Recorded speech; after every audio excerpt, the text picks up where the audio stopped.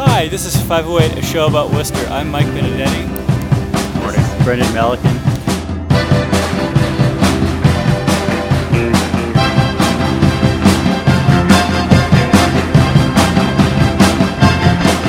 And we, Charlie, happy. Today we're not going to tell you until 30 seconds into the show that it's October 1st, 2010.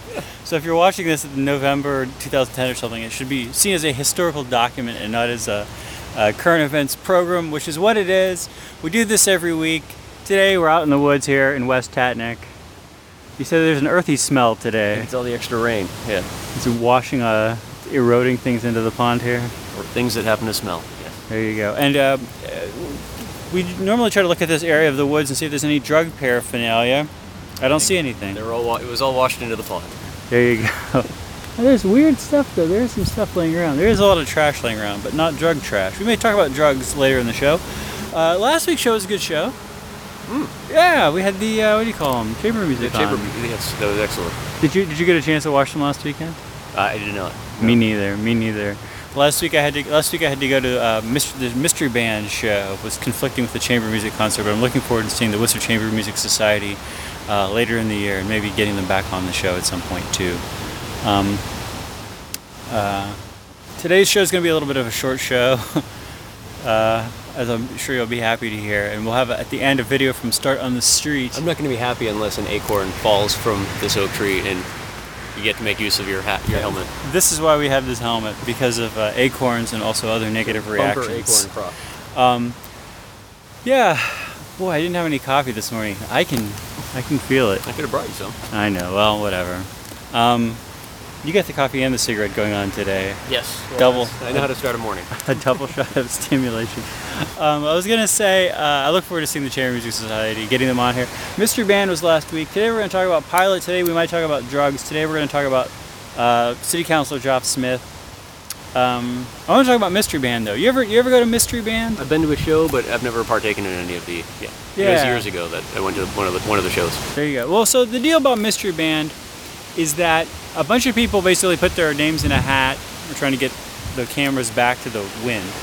A bunch of people put their names in the hat. They get put into bands.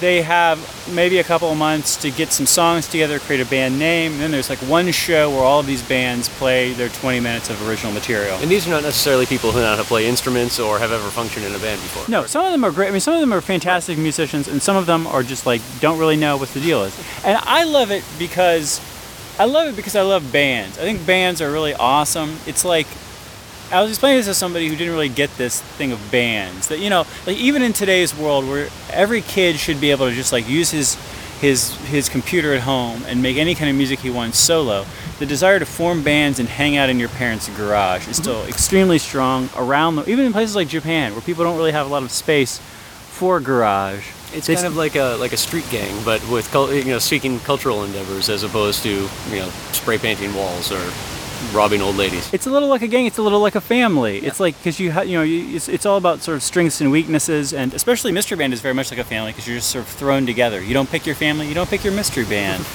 All of the little traditions around a band, such as the band name, maybe a band logo. The band's stage presence, all of these, it's just sort of boiled down in this because it's like really about like creating a band. And I just love it. I just love the whole social thing of looking at these bands. This year the bands were fantastic, much better than in the past years when, for example, I have been involved. I don't know if it's either possibly because people in Worcester have now learned how to make this happen. Like it's a tricky process to it's sort of like dating a little bit, having your first couple meetings of your band and trying to figure out what exactly are we doing? What are people's roles? If somebody plays something that's terrible, how can I tell them this without offending them? Like, where's their comfort level? Maybe people in Worcester have figured this out. Also, in the past, whenever people have dropped out of bands, the bands have tended to merge so that people could still be in mystery bands. So you'd have a lot of mystery big bands. And when you've got like 8-10 people who don't really know each other and some of whom don't know how to play, very, very easy to tell if people are not playing together. Whereas if you got a band that's got like 3 people, only 2 of them are playing instruments and they're both pretty good, like there's no challenge. Is it broken up based on ability or instruments? Is there a chance that you'll have like a band with 5 French horns? No, I think that's the one. I think the main thing that they try to do is to not have the same instrument repeated. some bands will have multi-instrumentalists, but and then the other thing I think is that they tend to try to have people not be try to mix people who haven't been in the same band together. But again, at this point, it's been going on for quite a while. There's a lot of people. I own an accordion that I have no idea how to play. One of these years I'll have to sign. Well, if there's a winter, sometimes there's winter mystery band. So if there's a winter mystery band that might be playing in January or February, we will hook you up there. Excellent. I wanted to bring up Josh Smith and then ask you about Pilot. What is the deal with the Worcester's alternative press and Josh Smith, man? They hate him. Like, here's one of them hates him. Well, so Rosalie Trella calling him soulless, kind of awesome. And then this week, even worse, maybe Nicole Apostolo this week, Worcester blogger, accuses Josh Smith of not being 5'10", as he says on his acting resume. I think I'm 5'10", and I'm pretty sure Joff might be my height. I'm not sure though. I mean, I don't know. You're 5'10"? I think I'm 5'10". Yeah? This ground is not even though. No, it's not. You're standing on a roof. It's totally unfair. Alright, also I have a hat on. Maybe I'm not 5'10" either. Maybe I've been lying to myself and the world for years. It's what it says on my license though. It seemed like the right number to put on my license. I want to see a press conference. I want to see like the beginning of a boxing match. What do they call that? The weigh-in or something? Yeah, well, I mean that's I guess that's one of those places where we kind of can pick our own demographics, right? I mean, when was the last time when you fill out your information for your license, especially, you can kind of pick whatever you want. I could have been 250 pounds and 6'8" if I wanted to, and I don't think anyone there would have said got out the measuring tape to make sure. So maybe that's what Joff did. Maybe one day back, when he got his license, he picked a height and he's just stuck with it. Maybe it's the burdens of being a city councilor are weighing him down. Well, I think that's part of it too, because if I'm not mistaken, Joff might be one of the shorter of the city council members, and I think we all know that height sells in politics. You have any matched up race, you tend to see the taller guy come up. So maybe he's just hedging his bets and hoping that the height helps. I don't know. We'll have to see. Anyway, before any more accusations are made, I want to see medical evidence. I don't want it to just be casting aspersions. We have to get in touch with Joff's primary care physician for confirmation here. Whatever. I know that there's like the physician-client, whatever you call it, confidentiality. We're not saying break that. We're just saying you could just make this whole thing go away. Just come out, just get it out there. Do we have any sort of medical test to judge whether or not Joff is in fact soulless? That seems like a heck of a claim, and I'm not sure how we would confirm or deny that. I think any claims of the In-City Times are... The implication is that they're false. So I don't think that we even really have to look into that. News you shouldn't believe. No. One good thing in the In-City Times, maybe this week, Rosalie Trella writing about how now, by her count, all of the colleges in the city, except for the two Catholic colleges, Holy Cross and Assumption, have made some sort of payments in lieu of taxes or pilot to the city. She's just going on in some sort of pseudo-theological, terrible reason why they should pay. But I was actually wondering about this. Do you have a theory about why these guys might be the last two holdouts here? None whatsoever. Here's my theory. Tell me if this is wrong. This is totally just like on the back of an envelope here. So our theory on this show has been that this is not really about the money, that the money is kind of drop in the bucket kind of money that the colleges are paying the city. We're all going to be wearing hard hats on next week's show, where acorns fall. It's about the city saving face, and at the same time basically doing land deals and zoning deals with the colleges, and maybe even with the implication that there would be even some in the future years. So for example, most recently allowing Clark to shut down a street and take a number of properties that they've been paying taxes on off the property tax rolls as part of this deal, which seems like it's as big or much bigger maybe than the money they're going to pay over the next 20 years. Right. Are Holy Cross and Assumption in a situation where they don't need land deals from the city? Because they're not. The other ones are like urban campuses or surrounded by a lot of whatever, whereas Holy Cross is like on its hill doing its thing. Assumption, I feel, is like in its valley or whatever the heck that thing is, doing its thing. Does this seem reasonable, or am I just... Yeah, no, I think it does. I mean, Assumption especially, because they're kind of landlocked over there, and I can't think of the last time I heard of the neighborhood necessarily complaining about Assumption being a drain on either city services or just being a burden to the neighborhood. Right. It seems like there's a pretty healthy relationship between Assumption and the neighborhood. Holy Cross doesn't, I don't think, have that same healthy relationship necessarily with some vocal members of the neighborhood. Right. But they're still kind of tucked away, and I think the impact stays relatively isolated to the campus. But also, I mean, it seems, just reading the paper over the last couple of weeks, that Holy Cross is working on some sort of package with the city manager currently. And I'd fall back to what we were discussing last week, where that I kind of like, that if there's going to be some sort of quid pro quo, it's an agreement between the city. It's not the residents outside with torches and pitchforks demanding sacks of cash be thrown out by the Jesuits. That's kind of nice. I think that it's an actual agreement that they're coming to. That's pretty good. Well, thanks in City Times for encouraging us to... Did you see the I think it's an advertisement in the back of this week's in City Times from our friend Tony Mura? I don't have a copy of this week's issue. But he was taking credit for the Clark pilot. Apparently he was upset that Jordan Levy had taken some credit for being the catalyst to a pilot movement, and Tony No Baloney Mura wanted to set the record straight. And that he's the one who brokered that deal. He is the one who brokered the deal. Well, we can talk about this. He was taking time off from keeping fluoride out of Worcester's water. He made pilot happen. We can talk about this more whenever we see whenever we can bring the ad on the program. I wanted to ask you actually about K2, maybe the dangerous of all high mountains that people climb. They say that it's like Russian roulette. If you make it to the top, you've got a 5 in 6 chance of making it to the bottom. Also, apparently the brand name for this incense that you can buy over the counter or buy through the internet. And smoke. And you could inhale the vapors from this incense. And one of the chemicals in this incense is a chemical analog of the active ingredient in marijuana. Right. And so there was a really funny article in the paper. It wasn't written as though it was funny, but it was hilarious last week of like Billy Needles and some state representatives having a press conference of like, we need to crack down on this on the state level. We need to crack down on this incense on the state level and ban this incense.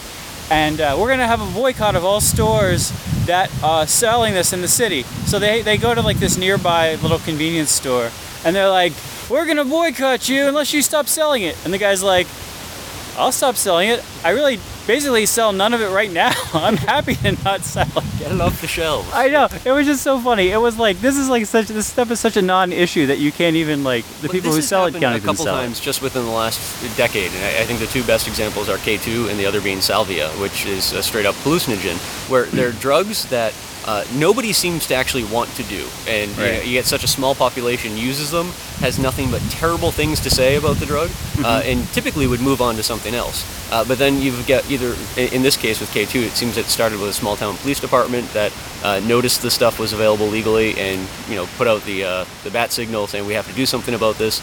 And national media and other law enforcement agencies followed suit without ever actually stopping to see what the usage was.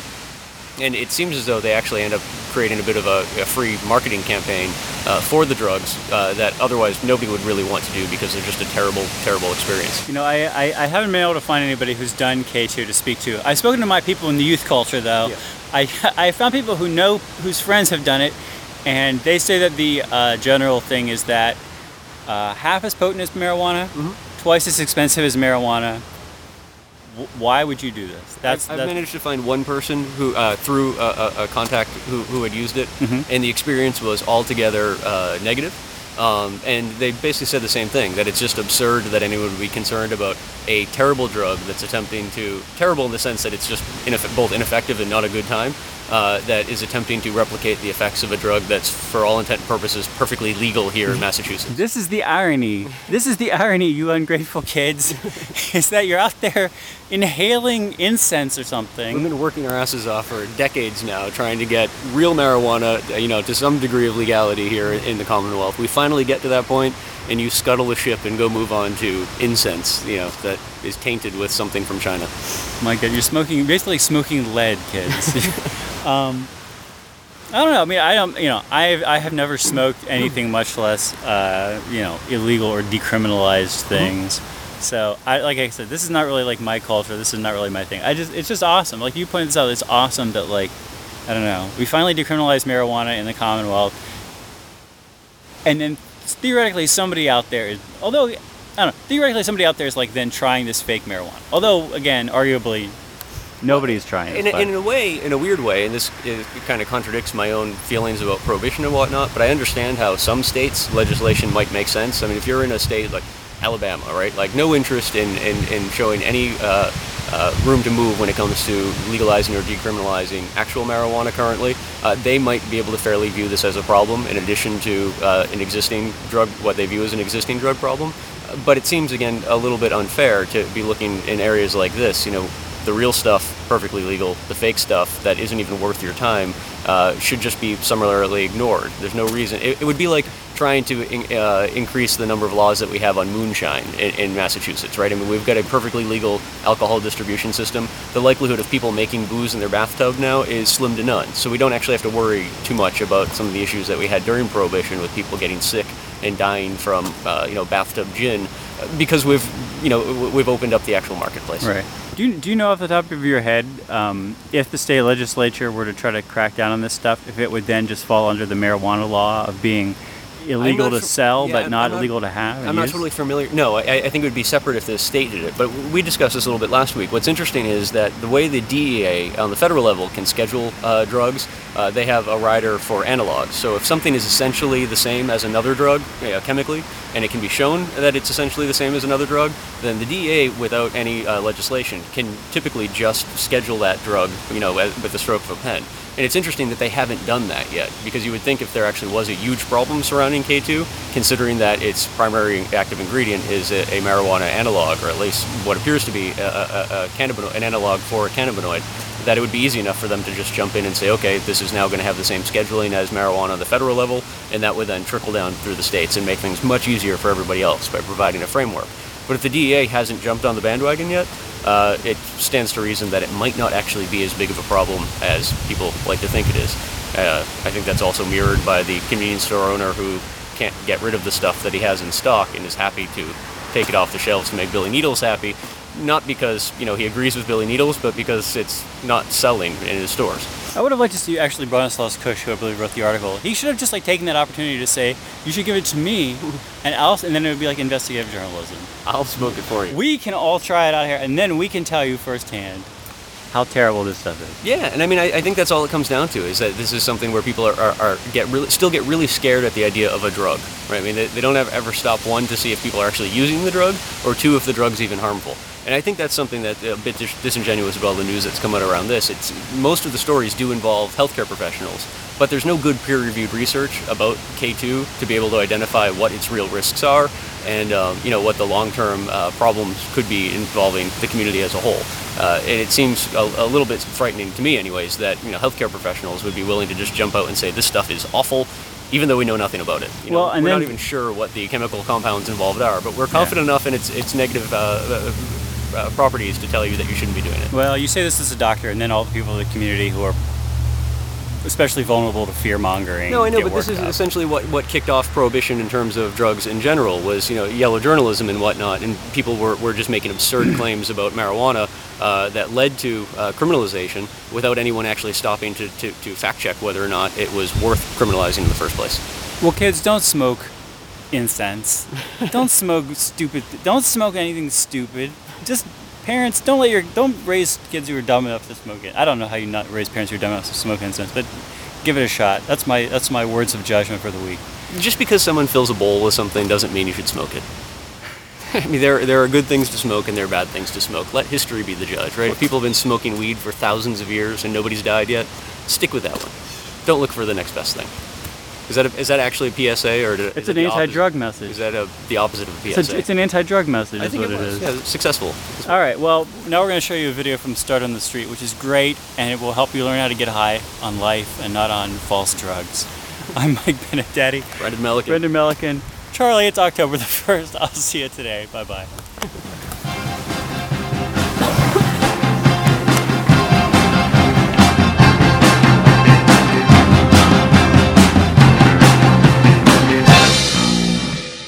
Thank you.